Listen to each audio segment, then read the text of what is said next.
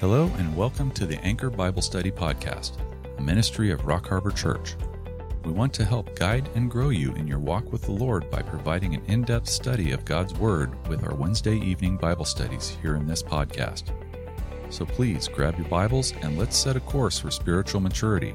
Here's Pastor Brandon with this week's lesson. And this is going back to your 5 I wills, the 5 I wills of Satan. So if you have your notes on the 5 I wills of Satan, you saw in there what he ascribed and what he had told everybody as far as the angels are concerned, what he wanted to do, what his aspirations were. And so the last one we talked about is to be like God.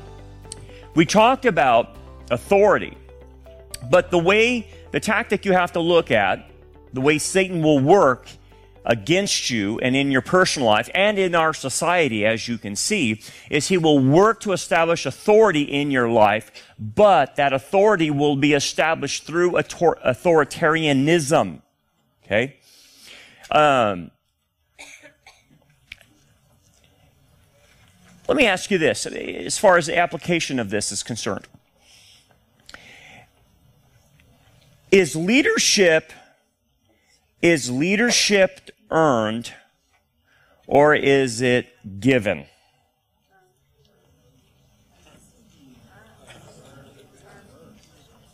It's earned. It's earned. Authority will be given, but leadership is earned. Authority will be given. Just like Joe Biden has authority, it was given to him. Okay? But as far as leadership, what do you think? No, right? It's like, no, he's like totally wasted, man, as far as a leader, man. He's no leader at all. He's a puppet. Okay, so what you have to see is that even in your own personal life, that leadership is always earned. You have to earn credibility with people, and you do it through the biblical model of being a good person, having character, having values, and things of that nature. Okay, so that earns you leadership ability or leadership credibility. What Satan does is try to counterfeit given authority by giving leadership to people who are not leaders. That's one of his hallmarks.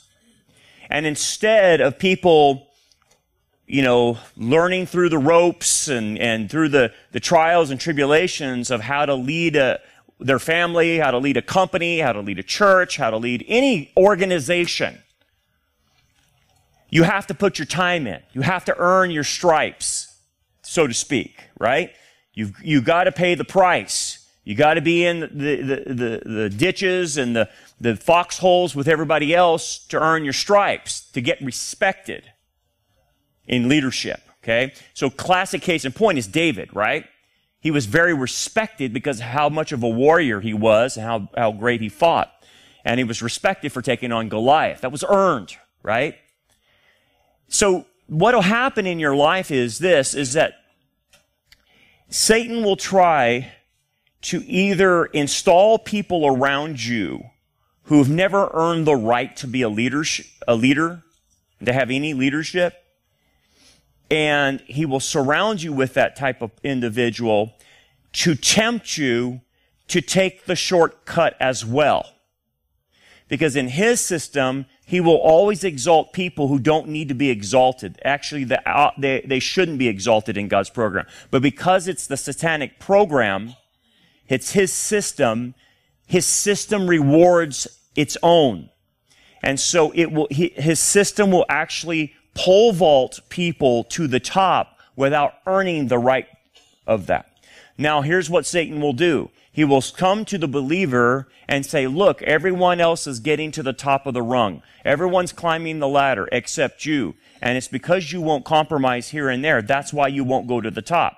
So he'll tempt you with a shortcut to the top of leadership rather than to wait on God to appoint you to leadership. And so his temptation will be jump all through the hoops past them and jump all the stair steps and go directly to the top. Now, what is the problem with if you take the bait and you go to the top in leadership without having earned your stripes? You will fail at that position. That's what he wants, right? He puts people in position that can't do their job. They're failures, and they destroy companies, they destroy businesses, they destroy churches, they destroy ministries, they destroy all kinds of stuff because they haven't been trained how to be a leader. And so what he is good at is, in his system, is putting the wrong people in the wrong place. And what happens is, when he gets them there, they do the most damage. That's what he's wanting them to do, is do the most damage as they do his will. So just like within America, we have leaders that are doing the most damage as possible, right? And they're in concert with doing his will to destroy things. Okay, so that's one thing I want to talk about. So authoritarianism will be then the hallmark of the system. So authoritarianism is seen in one person has all the control, okay? That's the system he likes. That one person has all the control. And with that being said, it's easier for him to control that one person if one person's in control. What God wants in authority is to spread out the authority into local jurisdictions. So like in a church, the ultimate in a church would be a local congregation rather than a denomination. Because a denomination, he can control the entire denomination. Look at the Catholic Church. Control one man, you control the entire Catholic Church. Right? That's authoritarian.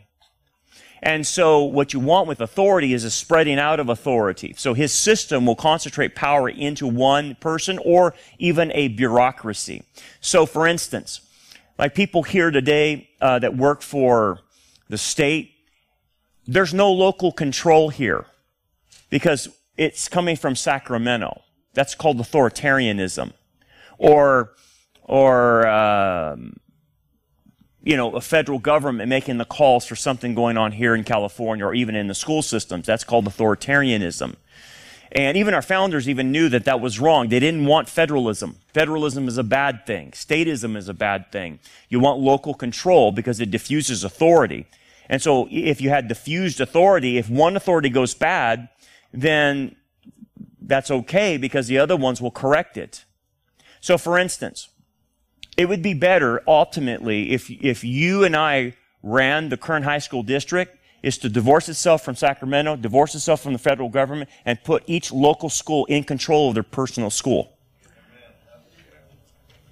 Having their own board, having their own parental influence on that local school.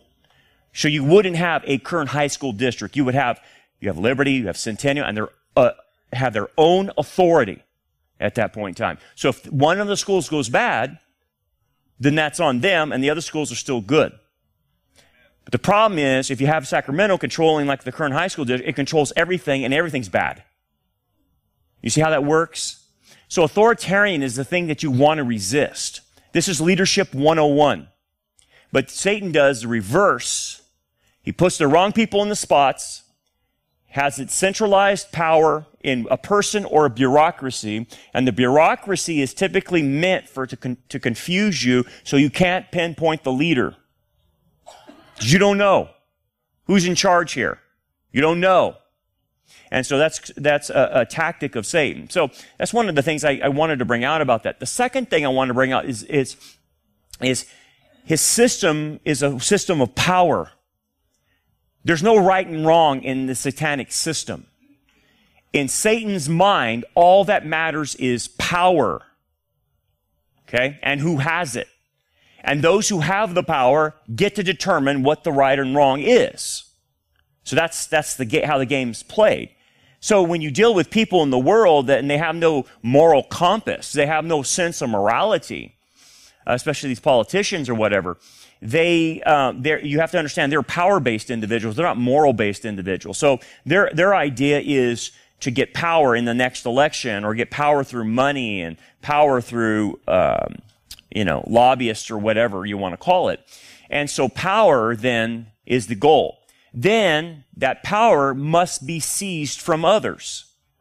Because the individual that's being tempted by Satan to have power doesn't have power of themselves. And so the way Satan gets power is through stealing it. And so he teaches people how to steal that power from other people. So right now, our rights, our power to our rights are being stolen by people who don't like us to have that kind of power, because that kind of power makes us independent of them. So what do they want to do? Steal our power. And the way they steal our power is through our rights. They take rights away. That's what the mandates are about, right? That's what the whole thing is about, losing your rights. And so the game is about seizing power. So in your own life, the temptation that he'll come to you with is a temptation to have power in order to free yourself from the dredges of your life, from the trials and tribulations. Well, if you had more money, if you were more famous, if you were more popular, if you were more this, more that, whatever, then you wouldn't have to struggle in this life. So the temptation is, I'll offer you power if you just make a deal with me. And the power will be, it could be anything. A position in a company. It could be climbing the ladder of success. It could be money. It could be whatever. But what you start seeing is there's a lot of people playing this game. They want to escape things in their life. Yeah, a lot of people are struggling through life. I get it. Everybody struggles in life. But those who finally protested enough finally succumb to the temptation, well, I'll just gain power by myself and free myself from this ceiling that I'm at. And so whether that's to cheat in business, whether that's, I don't know, to find some underhanded way of making money, I don't know, having a certain relationship, start playing the game with people in the society. I'll give you a kind of an idea of what's going on in a lot of the churches, especially in the Bible Belt. And pastors tell me about this, and other people that are in the Bible Belt churches talk about this, because there's kind of a cultural Christianity going on in the Bible Belt. Everybody's a Christian, right? And the problem is most people go to church not to hear a sermon, not to get edified. They actually go to church to actually have networking going on. Because that's where you meet your plumber. That's where you meet your doctor. That's where you meet your carpenter. That's where you meet this guy. That's where you meet God. And what happens is, I'm not saying it's all like that, but the reports back to me from pastors in these churches in the Bible Belt tell me that on Sunday morning, it's just a networking thing. You might as well have a job fair, because that's what everybody's doing. They're networking through the church and through that relationships. Because in the Bible Belt, you want to be seen as going to church. You don't want to not be seen not there. You want to be there. Even though you don't care what's going on in there, you have to be seen being there, because that's part of how you stay in the community, and that's how you do networking. So going to church then is simply a game. It's not real. But it is for power, because you're going to make those connections there to network, get to know people, get your kid a job, whatever it might be. So it's a power thing. Next thing, control, but through aggression and slavery. And so to be like God, he wants control. See, all these are attributes of God. God has authority, God has power, God has control. He wants them, but he tries to get control through aggression and slavery. And so this is where you'll see people be very aggressive trying to get control of things, whether it's a politician, whether it's Antifa, the Black Lives Matter mobs, or whatever. They'll be very aggressive for control. And then once they get control, they enslave. That's the idea.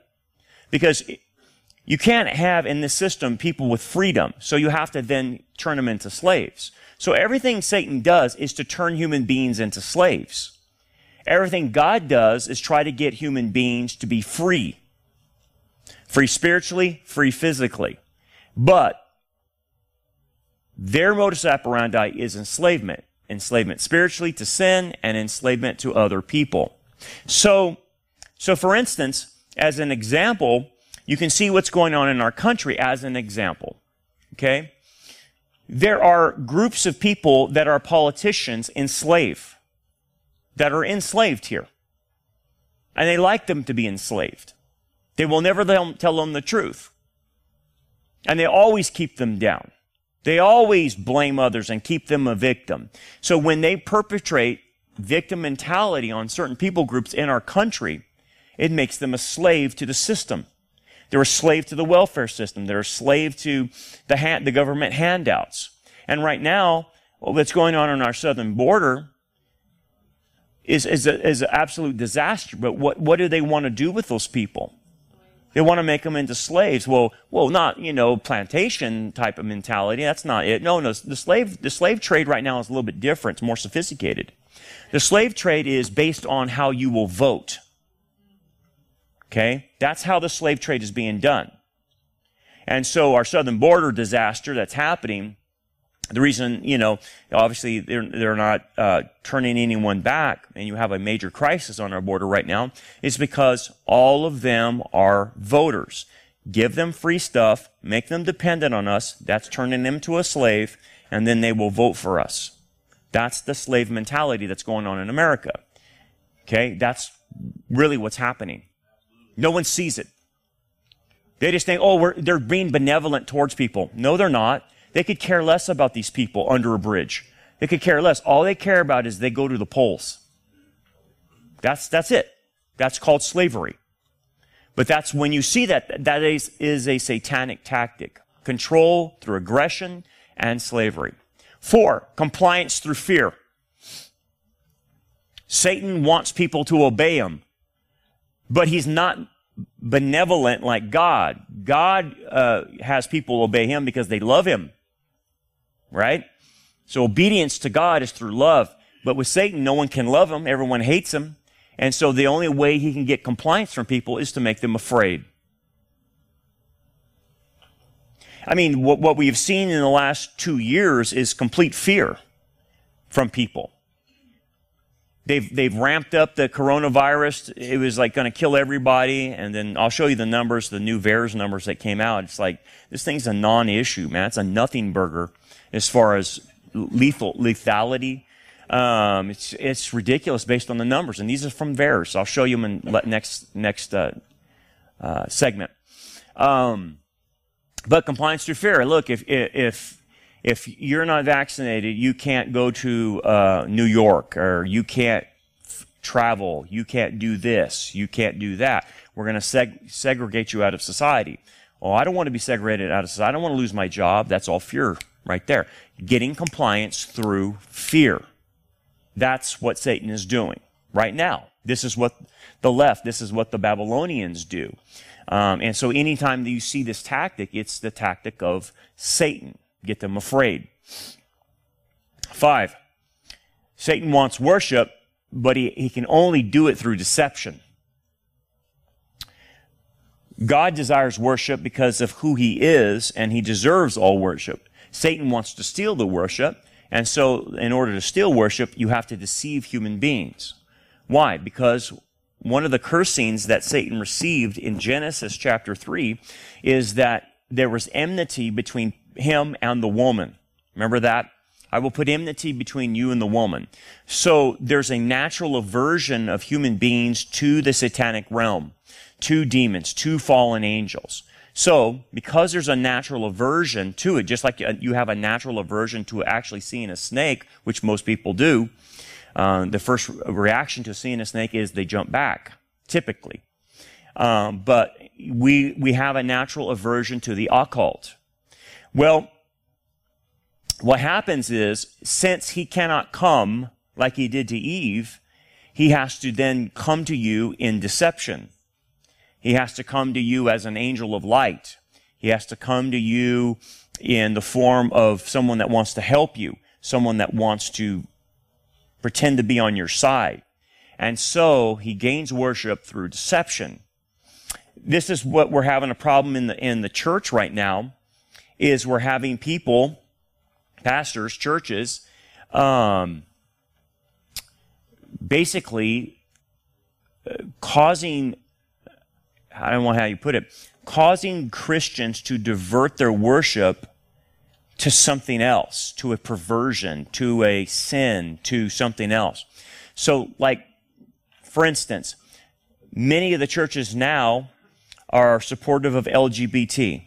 Many of the churches now are supportive of critical race theory. Many of the churches are supportive of non-literal interpretation of Genesis chapter 1 and 2.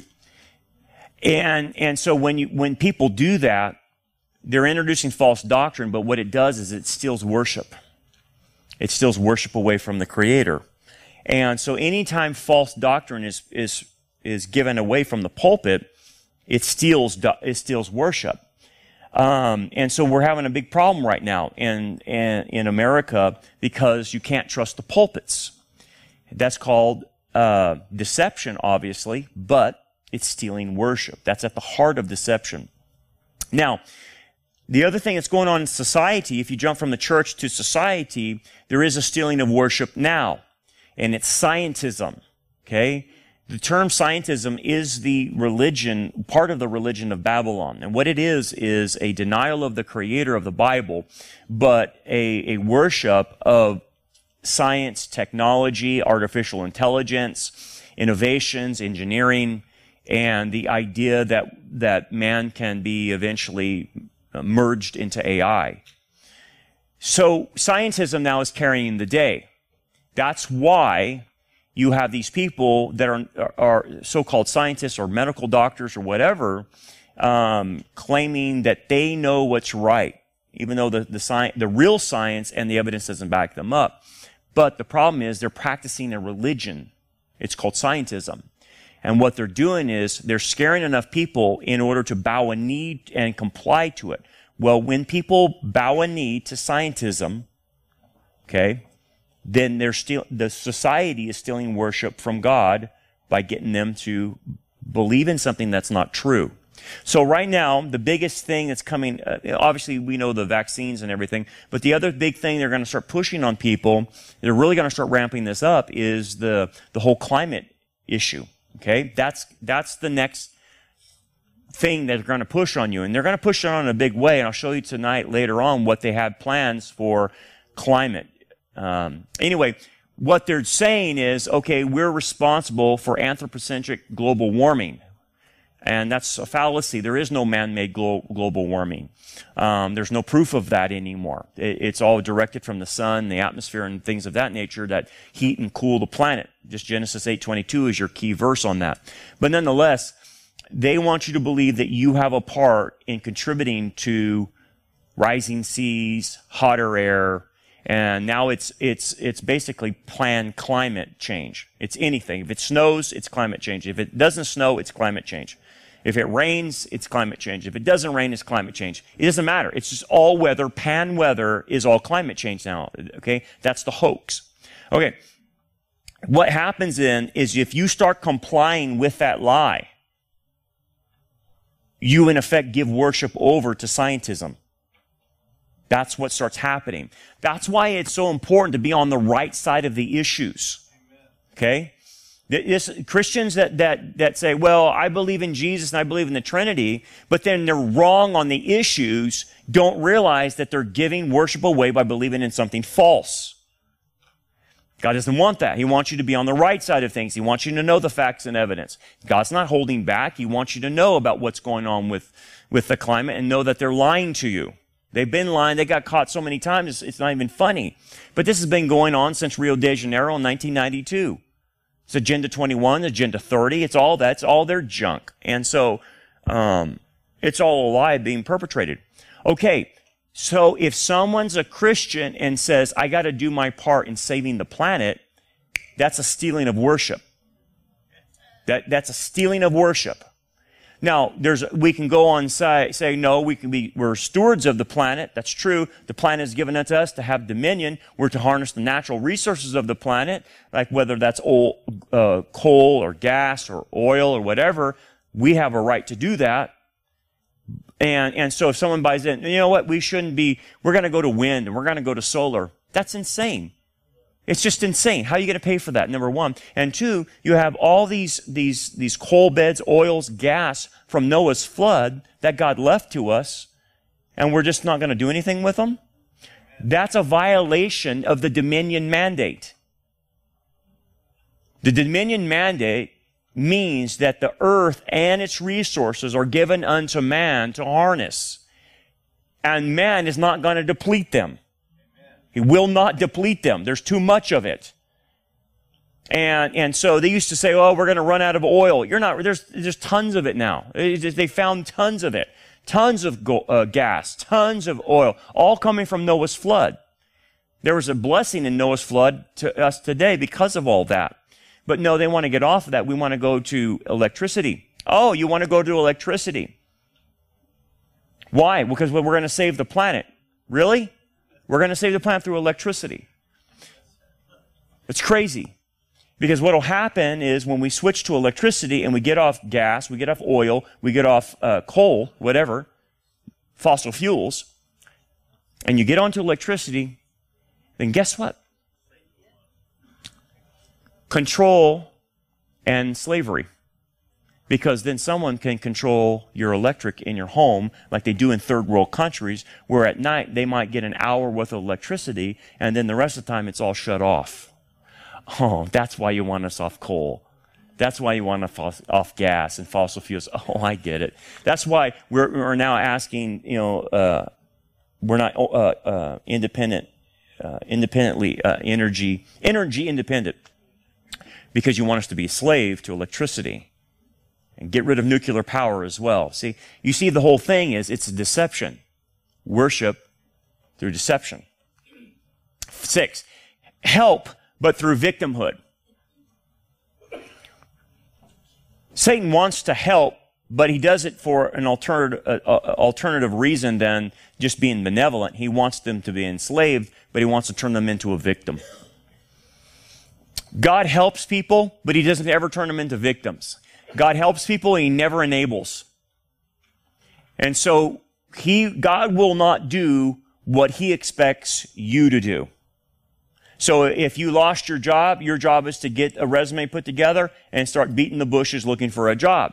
Now, in the process of you doing that, he will bring the job to you. But if you're going to sit on the couch and act like he's going to just bring it to you and while you're sitting on the couch, it doesn't happen that way, because he won't do what you're responsible to do. So Satan, what he does is say, now, you're just a baby. This is too rough of a life for you. And so you just sit right there and I'll bring everything to you. Because poor you're a victim. And there's nothing you can do to escape this. Just blame the man. And then I'll try to help you as much as I can. But don't ever lose the identity of that you're a victim. When you're a victim, you can play that card any day. And it works in my system, he says. And so what happens is you have a whole mess of identity people who believe they're victims. They can't achieve anything in life. They were born a victim. Oppressor versus oppressed. They're oppressed. They can't do anything. They can't rise to the top. That's satanic. It is satanic to think you're a victim. Now, does God take into account that things happen to you? Of course he knows things happen to you. Of course. But let me give you an illustration to understand how God deals with that.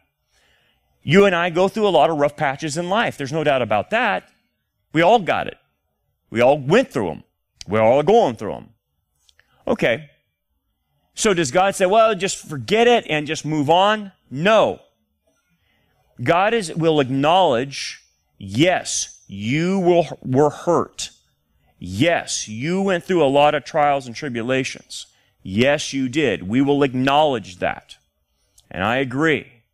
But it is like God is going to the side of your bed and you've been hit by crossing the street by a drunk driver. It wasn't your fault. You were just crossing the street. You went across that street and you were hit by a drunk driver. And now you're laying in the hospital bed.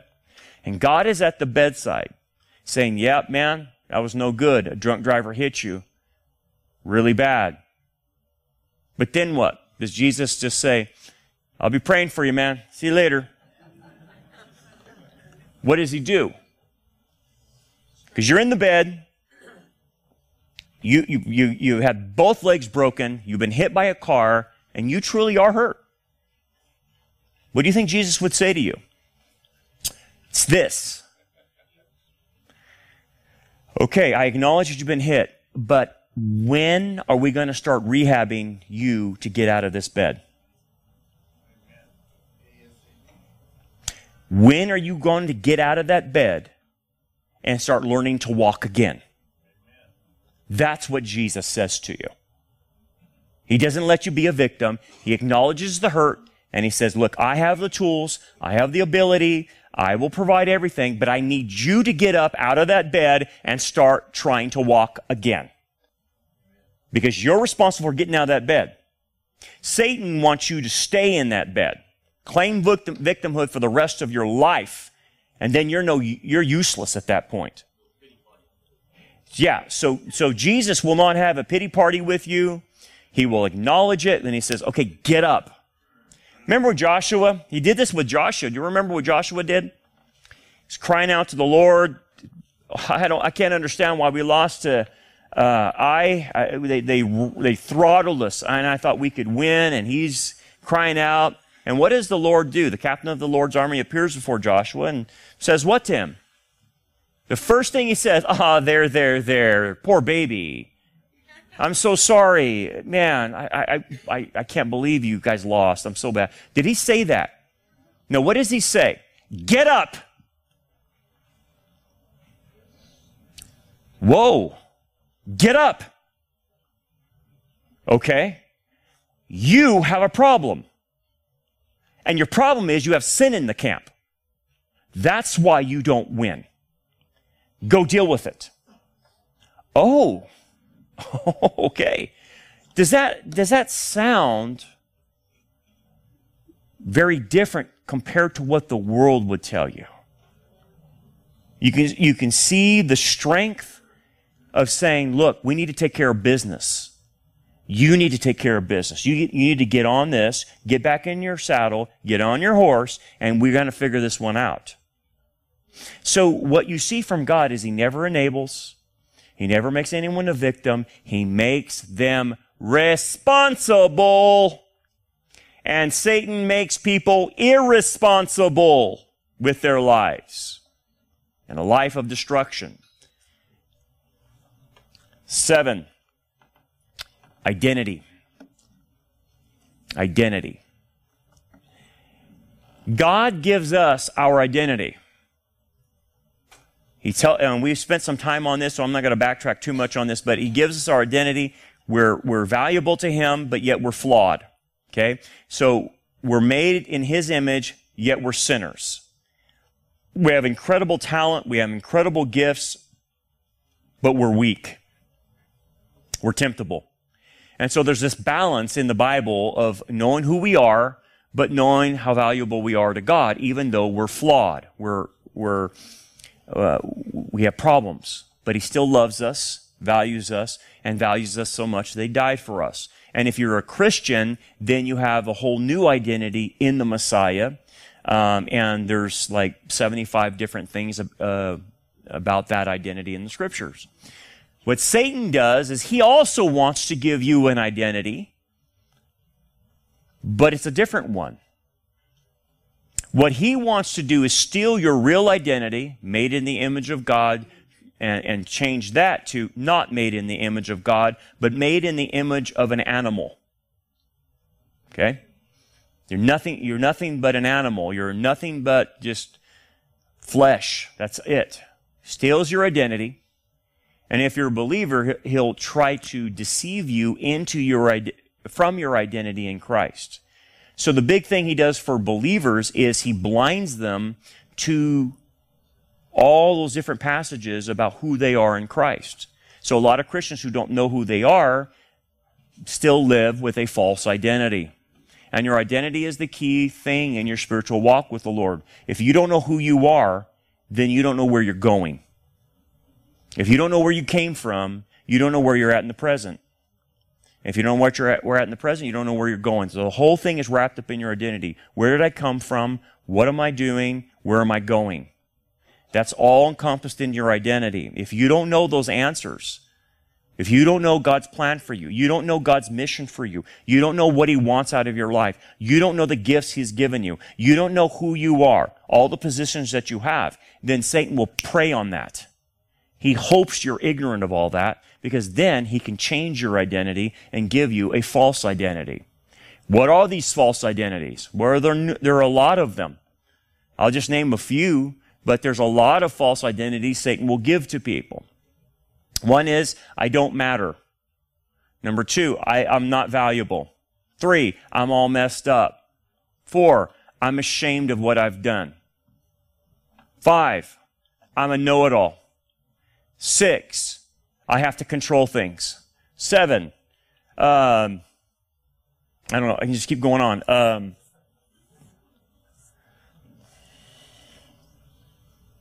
I'm performance-oriented. My identity is in my work. That's why I'm a workaholic, right? My identity is helping people, but really what it is enabling people. Well, I like to help. Why? Because I like to be needed. Really? That's why you help, is because you like to be needed. That's called codependency. You need to help people because they need help, not because you get something from the help. You see what he does? He twists helping and changes it into codependency. So the person will have a codependency identity. They need to be needed. If you ever hear someone say, I need to be needed, that's enablement. They will start enabling people. They won't help people. They will actually enable people. So you get those identities that he gives you through life, and then that becomes what you wear. This is how you do things. So for instance, let's talk about a controlling identity.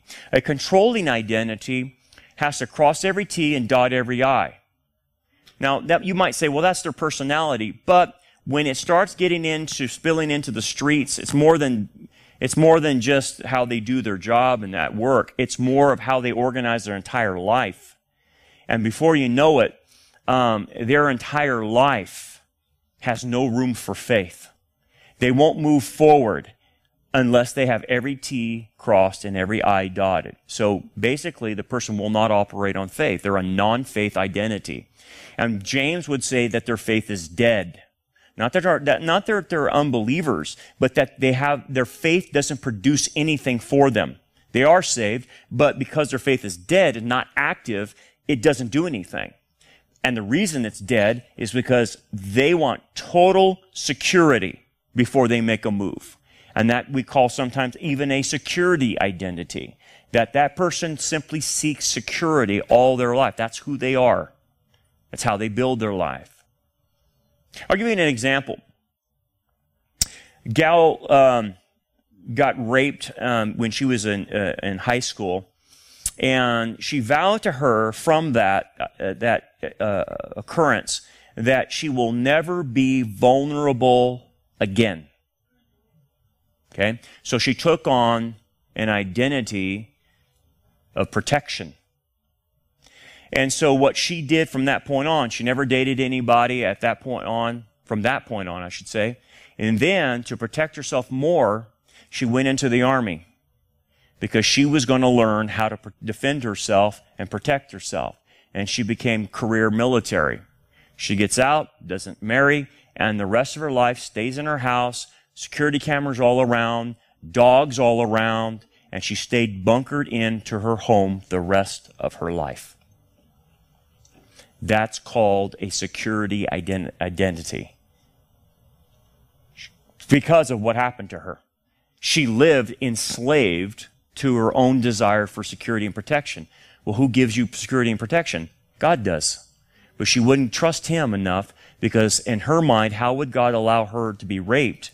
So she couldn't trust Him. She can't trust any man. So that's what set her on the path, was her identity. So your identity is extremely important in who you are. This is why the Bible will say you're no longer the old self, you're a new creation in Christ, because it wants you to incorporate the new identity. Because if you don't, you will be taken by Satan through all of it, because he steals identity. Now, what does he want to do? He wants to give you a fake one. And when you have a fake one, then you start operating on that fake one. And usually the fake one is a front. This is what you front to people. And so what people see is not the real you, they only see the front. And so typically the front is performance-based, whatever it might be. Oh, that person is very helpful. Oh, that person is very industrious. Oh, that person is very, nice, whatever it might be. Whatever thing you front with is what we will front. And the people will never see the real person. They will only see the front. So you never see the person having any emotions, really. They never can empathize or sympathize. They can't connect well. They'll talk to you, but you can't connect to them on an interpersonal level because they won't let you in. They won't let you in because they have a front. They don't want anyone in. They want you to see this person out here. And so they keep people away with their front, like that. And some people front spirituality.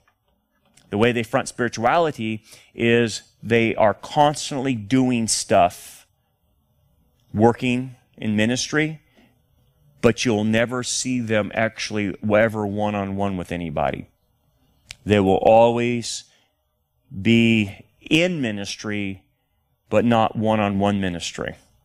And they'll be spinning 17 plates, and they'll look very spiritual, but they're actually keeping people back because of the busyness of ministry. So that's sometimes how it happens, unfortunately. So with that being said, these are the 7 things that Satan will do when he wants to become, well, he's trying to become like God. This is what he'll attempt you to do in his schema. Anyway, any other questions before we move on? You all good there? Yes. Toxic faith? Good. Toxic faith. Yes, back there, Richard. Yes. Conformity is slavery. Yes. Conformity is slavery by consent. That's right. It sure is. And the other one, we were talking about helping others. Helping ourselves is the way we can help. Helping others is the best way we can help ourselves. Yes. As long as you're not helping others for a reward that you get for being needed. That's a biggie. When you ask yourself, why am I helping? Ask yourself the real motives. Am I helping because I just want to help this person? Or am I helping because this actually satisfies a need in me to be needed? Okay. Anything else on that? Okay. Clear as mud? Yeah, right there. How do you take down someone's front? How do you take someone's front down?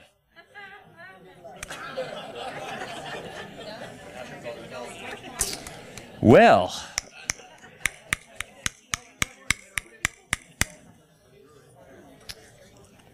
there's two approaches, I would say. If you notice someone is fronting you and you can't get on the inside, the first thing you have to do is see what door is open. The first thing is you want to see if the empathizing door is open. Now, what does that mean? The person who's fronting is afraid of people.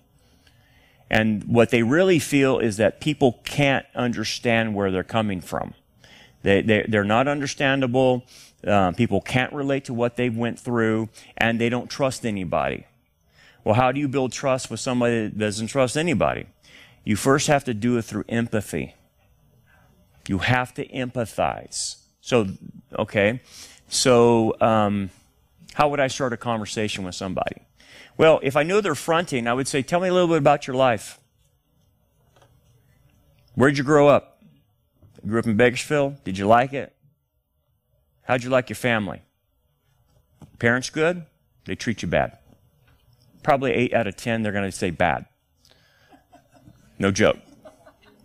That's just the way it is. Degenerate parents are just all out in the society, just a bunch of degenerates.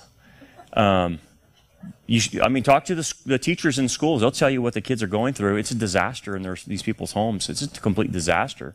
Some of the things you hear is just, oh my goodness, how do these kids live in those environments? So the first thing is, okay, so I'm going to go through empathy. I want to hear them tell me about their life, and what I'm looking for is I'm looking for pain.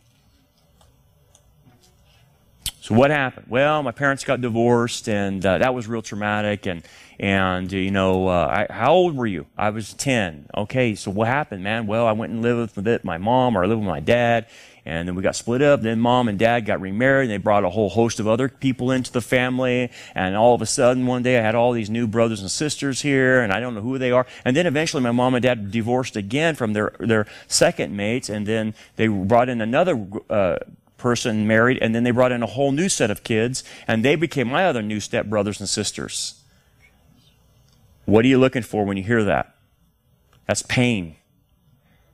That's a destroyed family.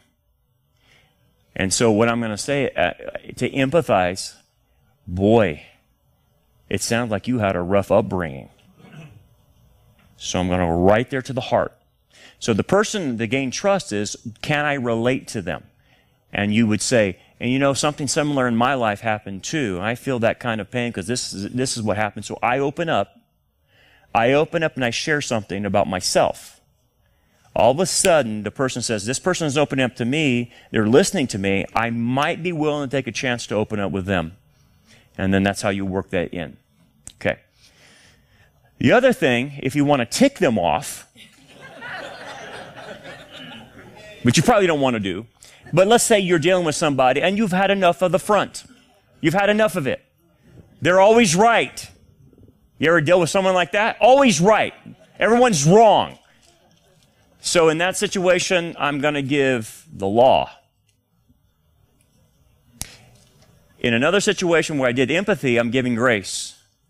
But if I notice the person is prideful and arrogant and stubborn and no one can get through them, so I come after them with the law. Because prideful people don't think they ever make mistakes, right? They don't ever make a mistake. So in my course of talking with them, I will do the same thing. Tell me about your life. Well, I did this and I did that, I really, when I was a teenager, man, I go, yeah, how was your teenage years, man? I don't know, I went crazy. I was very promiscuous in high school, but, everyone is. Everyone is. So, you get past that season of life and you're good now. Really, you know what that's called? That's called fornication. Have you repented of that? Well, everyone, Brandon, goes through seasons of life where they're just, crazy and out of their mind. Oh, really? Do you think it still affects you now? Well, what do you mean? Are you addicted to pornography?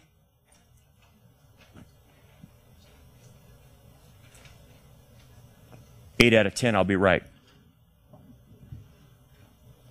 Just by stats. So what am I doing? I'm showing him that your front is a lie. Your front is fake. And I'm hitting you at the heart with the law, and the law will break you down.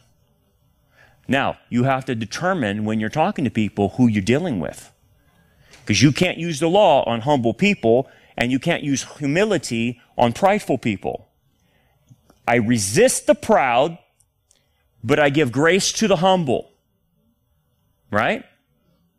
So you have to know how to break those walls down. Now, I'm not saying it's a guarantee, but it'll increase your chances if you know who you're dealing with.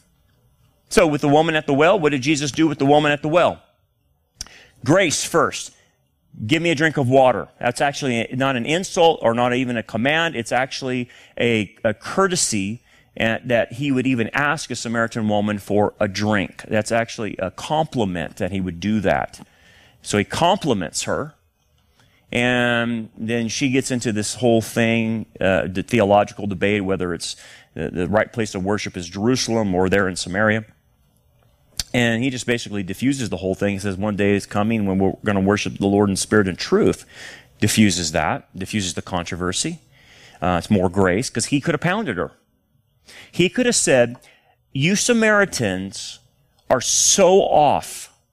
You Samaritans are so off theologically, you don't even have the right place. Where would you get the insane idea that the place of worship was in Samaria rather than Jerusalem? Don't you read the Bible?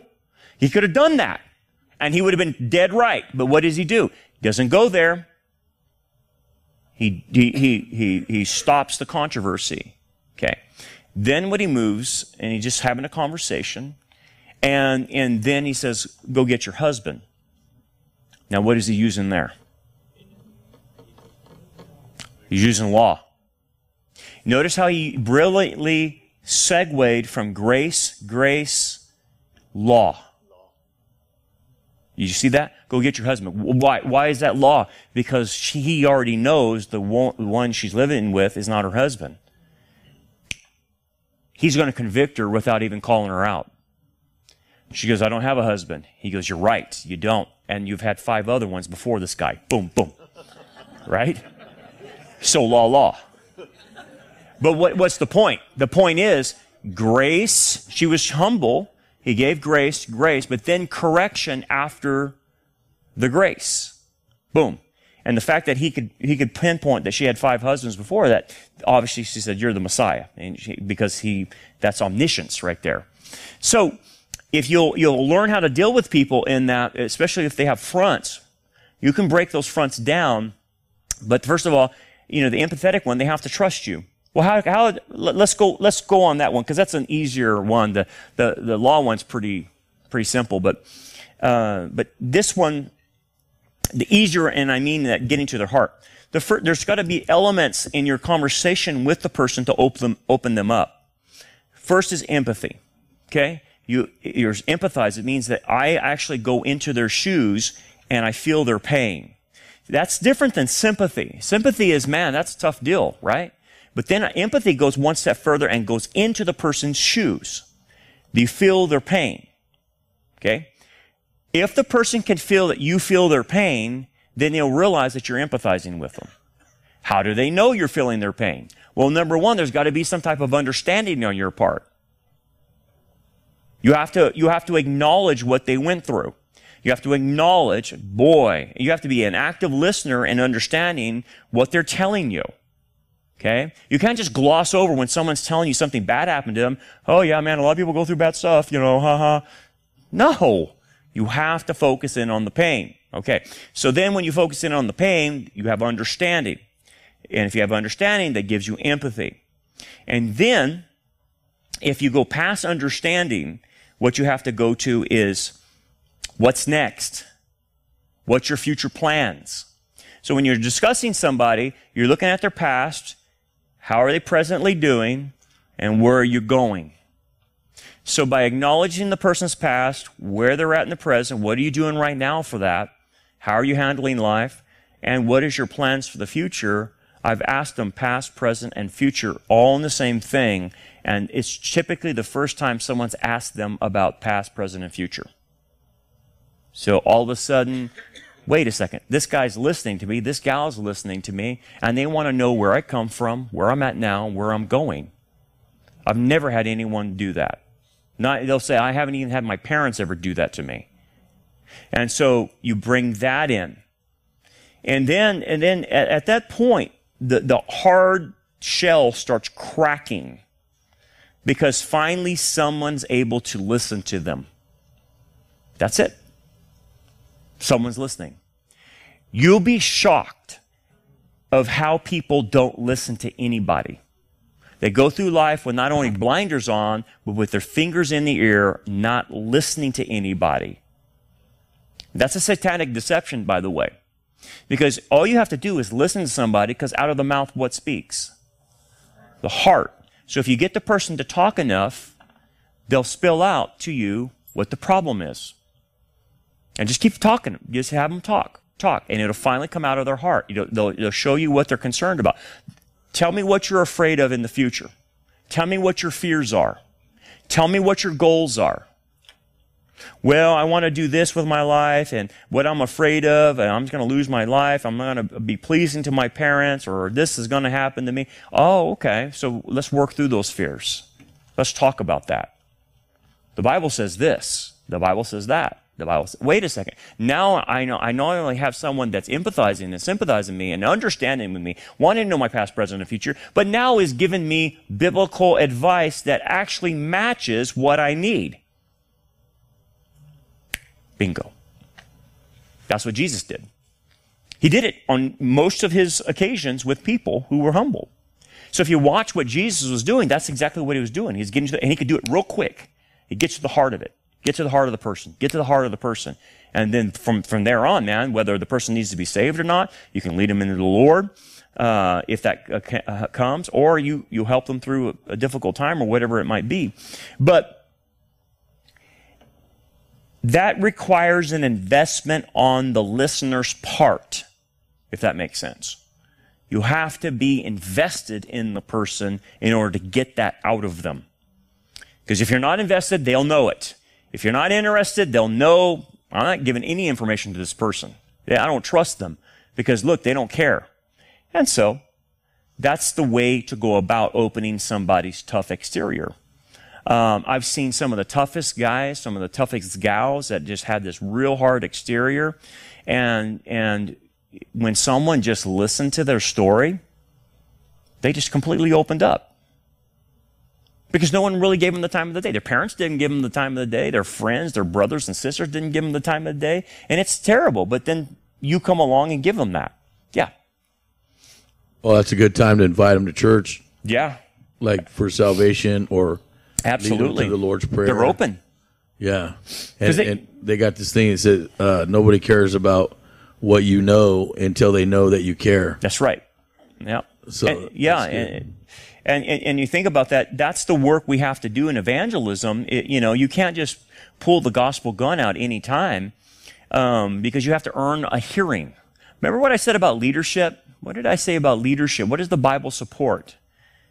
That leadership is earned. That you earn the right to be heard. Well, how do you earn the right to be heard? You better connect. Because if you don't know how to connect, you're not going to have the right to be heard. And again, that's different than authority. Authority is given. Leadership is earned. Okay, so at that point, the person becomes soft. They become pliable, actually, and then all of a sudden you can get to the real issues in their life at that point. So that's what Satan doesn't want happening. He doesn't want that happening. He doesn't want people connecting, or at least knowing how to connect, because it keeps people at a distance. Now, the tactic on the opposite side is, if Satan can keep people disconnected, he can then isolate them and say to them, see, no one understands you. No one gets you. You're a freak. You actually need to stay in the house. Don't go to church. If you do, come in late and leave early so you don't have to talk to anybody. Right? That's what I'll say. And just keep everyone at bay, because you know what? It's you and me, kid, and we can't trust anybody. And you're right. So they'll isolate. Okay, what happens when a person isolates and they don't have any connections with anybody? What do you think happens to them personally? They die spiritually because they're not connected. And they start dying spiritually, and then what starts happening is their physical life will start getting worse. Their physical life will start depleting them. We see high levels of medical problems with people who are isolated. They don't see anybody, they don't go out, they don't get around, they don't socialize, they don't connect, right? They don't connect. And what happens in that is they start physically dying. Now, this is why sometimes even people who lose their mates will die within the next year or year and a half, right after their mate dies. Because what happens is they have that connection with their mate, their spouse, and then they die, but then they won't go out and look for other connections. I'm not talking about dating. That's not what I'm talking about. I'm talking about, that's one thing you don't want to do. Okay? You don't want to have a spouse that dies and then you date the next month. No. Please don't do that. It's a big problem. That's called you're on the rebound. Doesn't work out well. Okay. So when I say that, okay, so I'll use that as an example. So someone's spouse dies, but then they don't make connections with other friends of the same sex. Okay, if that clarifies it. They won't connect to their girlfriends if they're a female. They won't connect to the guys if they're a guy, and they stay isolated from that other connection that they should get from the not the opposite sex, but the same sex. If they don't do that, they will actually physically die. Stats will show within a year to 2 years. Their bodies just start going down. They start collapsing. They start having ailments, and then they die because they wouldn't make other connections. And that's one of the main reasons. Another reason is their lack of purpose. That, they're enmeshed, and then their lack of purpose dies with the spouse when the other spouse dies. But the connection is the big deal, though. It's the key thing. So what Satan does is he isolates people, and then he kills them slowly. And that's what we're seeing with the younger generation. They're all isolated, and that's why they're so depressed, because all they do is sit in front of a TV, or they sit in front of their phone, or sit in front of a gaming thing, and that's all they do is isolate. Even though they think they're connected, they're really not, because there's no one out there listening to their heart. And so because of that, they become depressed, and that's why we're seeing teen suicides skyrocket like there's no tomorrow. Anyway, that's probably more than what you want to know, but that's all about connection, and that's what Satan tries to prevent. So here's the deal: practical application.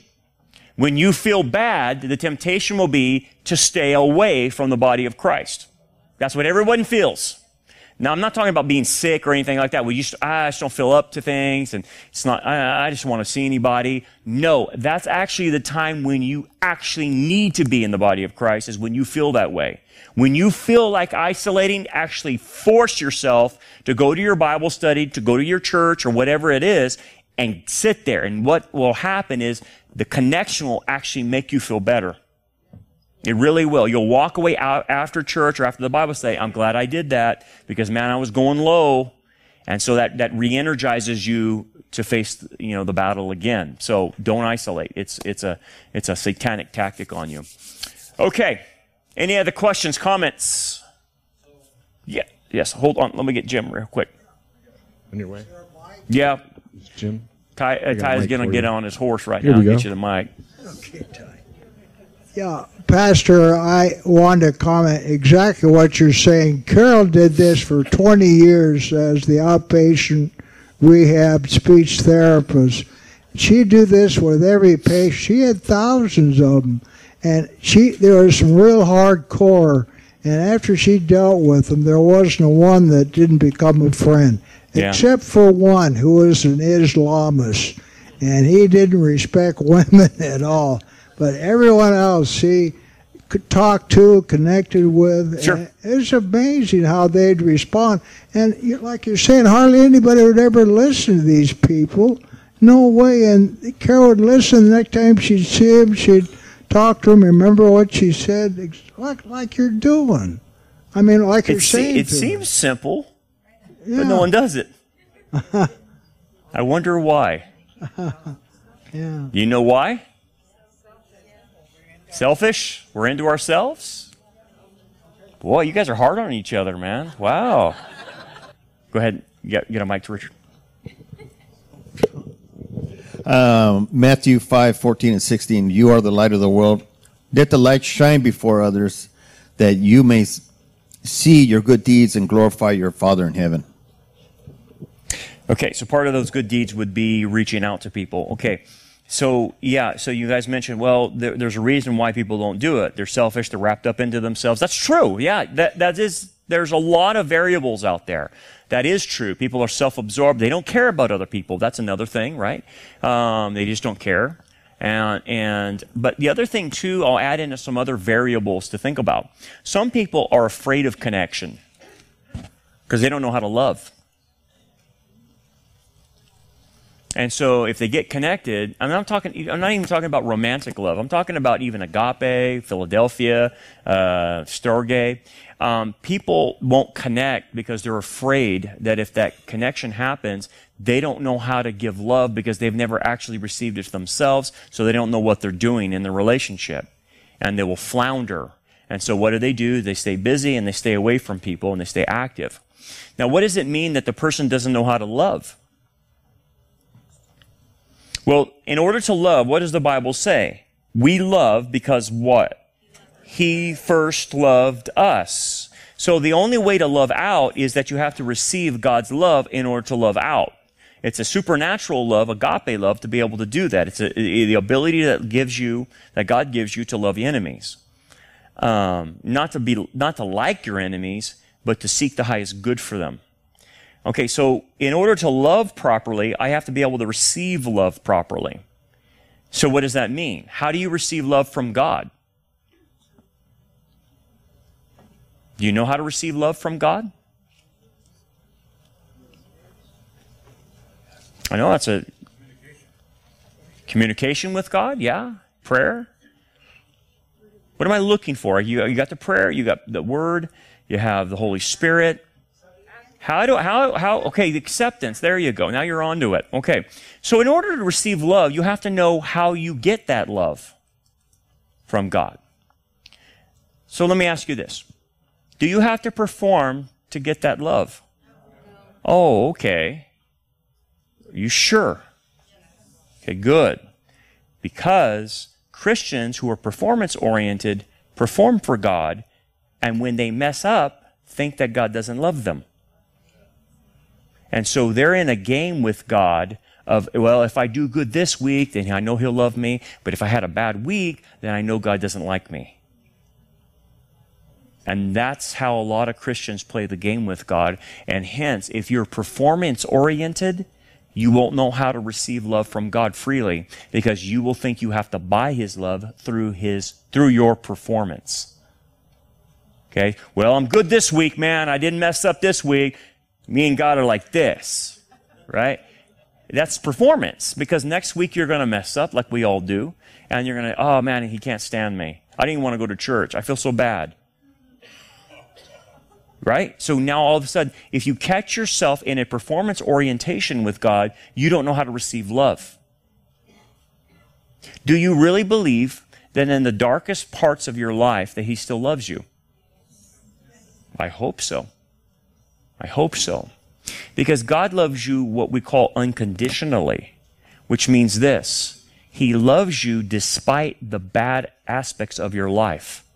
Despite the sin nature, despite all the issues, He still loves you unconditionally. Now, if you can accept that love, that He can love you despite your performance, then you're now learning what agape is. And you actually can receive it by grace. Therefore, it gives you then the ability to give love out unconditionally despite a person's bad stuff. Now, how do you know if you can give love out, if you understand the love with God? How will you see it evidenced in your life? It's whether or not you can give agape love to people you can't stand. That's when you'll know. Now, it doesn't mean I'm not saying you like them. I'm saying that you seek the highest good. You don't wish for their demise. You don't wish for their death. You don't wish that a truck would hit them or a lightning bolt would strike them or anything like that, right? Now I want you to think about this, because if I can see that in my own life as I deal with people horizontally, then that will tell me whether or not I understand the kind of love that God's given me. That's how you'll know. If you have a hard time giving love to people who have faults, major faults, then you don't understand how God gives love. That's the problem. And so your love that gives to people will be based on performance. You do good to me, I'll love you back. You be perfect for me, I'll love you back. But you dare not make a mistake because I won't love you. That's how you'll know in relationship if you actually can receive the love of God properly. If you deal with people on performance based, you don't understand the love of God. That's just the way it is. Well, the first thing is you need to empathize and sympathize with her, understand the plight she's in, and then try to realize that Mom, I don't know what it'd be like to be in that situation, but I can tell you what Jesus would say. And that's, so you don't want to give your own opinion in that situation. You want to resort to a higher authority when you're talking to your mom, not give your opinion, because your opinion doesn't matter, right? On a human level, only God's opinion matters. And you would have to say, Mom, do you believe in God? Do you believe in Jesus? Yes, Daryl, I do. Well, then you would want to obey him, wouldn't you? Because he's the creator of your life, and he's the only one that can give it or take it away. If you do that, Mom, you will then play a part of trying to be God. And you're going to get yourself a loss of rewards if you do something like that. So, Mom, I know you don't want to lose rewards for all eternity. Not your salvation, but your rewards. But do not go into a realm that only God says is his and his alone. Otherwise, you will become a God unto yourself if you do self-murder. And so, and you can go on from there, maybe read some scriptures that refer to that. I knit you together in your mother's womb. Other scriptures that talk about, I destined your day from the beginning to the end. Other things like that.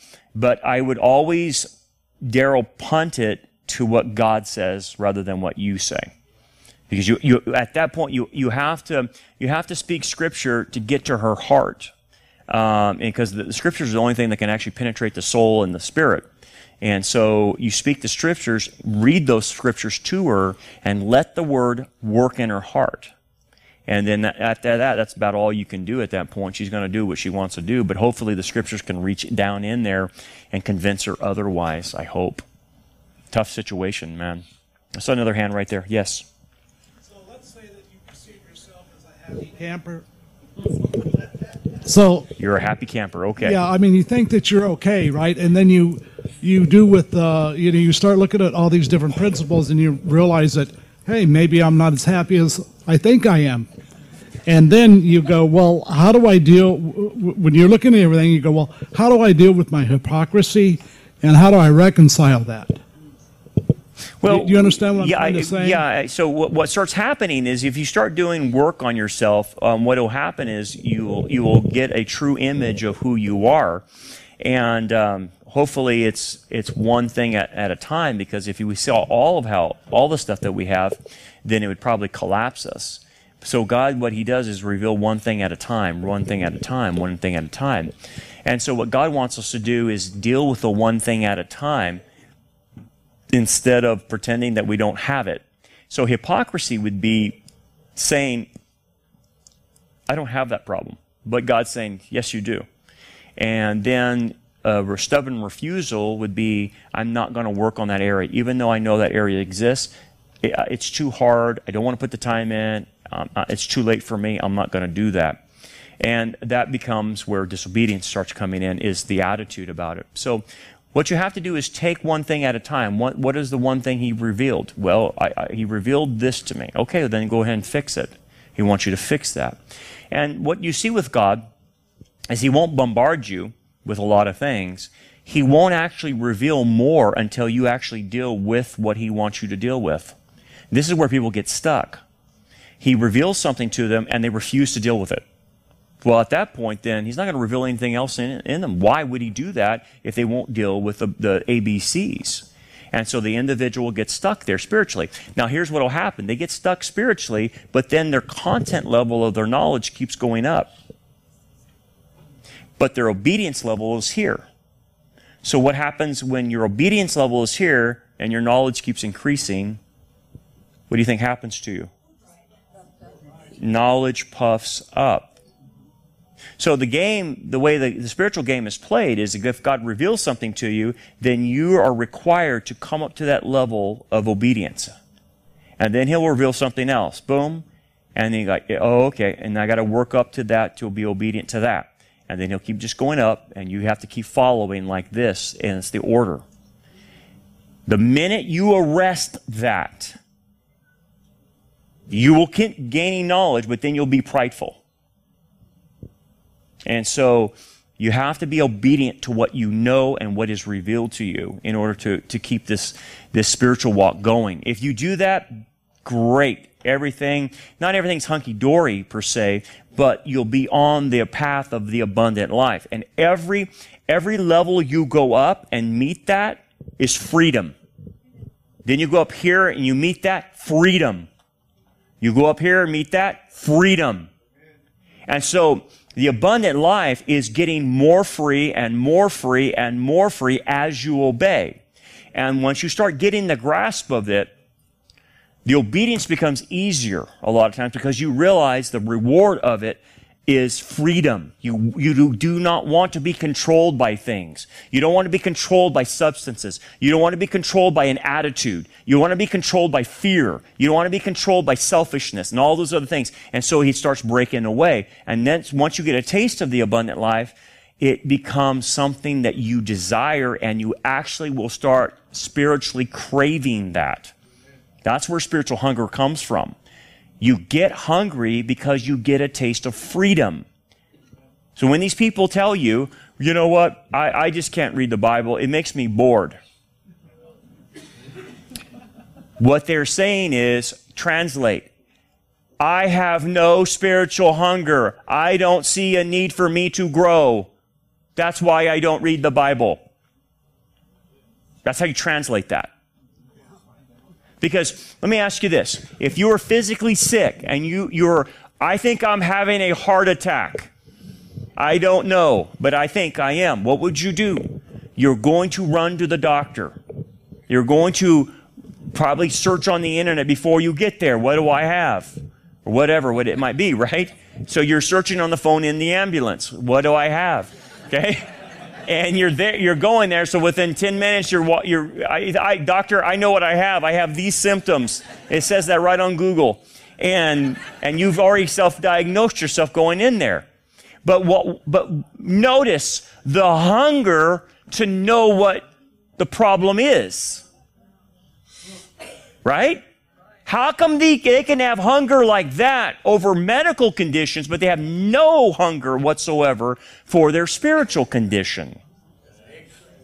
Well, it is ignorance. Yes, I know that. But they're ignorant for a reason. They don't sense a need to know more because they figure they got this one.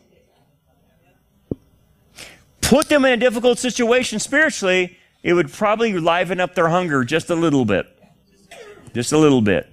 That's why God will sometimes slam them on the ground to see if their hunger is going to come back to them. But this is why people don't read the Bible. It's why they don't go to church. It's why they don't go to Bible studies, because they don't have any spiritual hunger. I can take it or leave it. That's Laodicea. Take it or leave it. Oh, because you don't know what freedom really is. And if you got a taste of it, you would want more. Guaranteed. Guaranteed. Any other questions before we got to do a break? Yeah, Steve. Here we go, right here.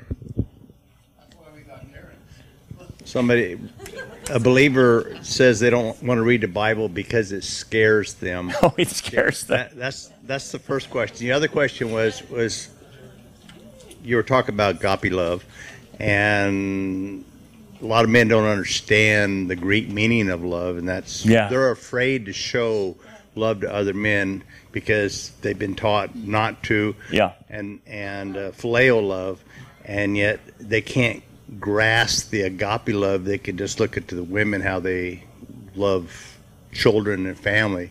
God's given women that blessing right there. Yeah, it's kind of what sometimes our family origins do, or culture, or the society that we're in. Men are taught not to connect, actually, by society. So a lot of men don't know how to connect. They don't know how to connect, or even their wives. So a lot of wives will complain, I can't connect to him. And it's because he's learned that from home or whatever, and they misunderstand agape, like you're saying. I seek the best, I seek to connect, I seek self-sacrifice. And so that becomes something that a lot of men have to overcome. If not, they remain disconnected even from their spouses. The second aspect was, what did you mean? Fear, yes. The reason they fear is because truth makes them afraid. And until they embrace the truth and realize it does bring pain, but it's necessary pain, it's redemptive pain, then they can embrace it. But if they're going to be afraid of pain, then that's not reality. It just doesn't exist in this world without pain. Thanks for joining us for another episode of the Anchor Bible Study Podcast. We hope that this lesson is a blessing to you and helps grow you towards a more mature understanding of God's Word. Rock Harbor Church has another podcast called Anchor Sunday Sermons, and it's filled with past and present messages in Revelation, Genesis, and Exodus. If you enjoyed this message and would like to hear it, please check the description of this episode or search your favorite podcast streaming services for the Anchor Sunday Sermons. Support for both of our podcasts comes from your generous gifts and donations. For more information about our ministry, we invite you to check out our website, rockharborchurch.net. Until next time, remember, keep looking up, for our redemption draws nearer.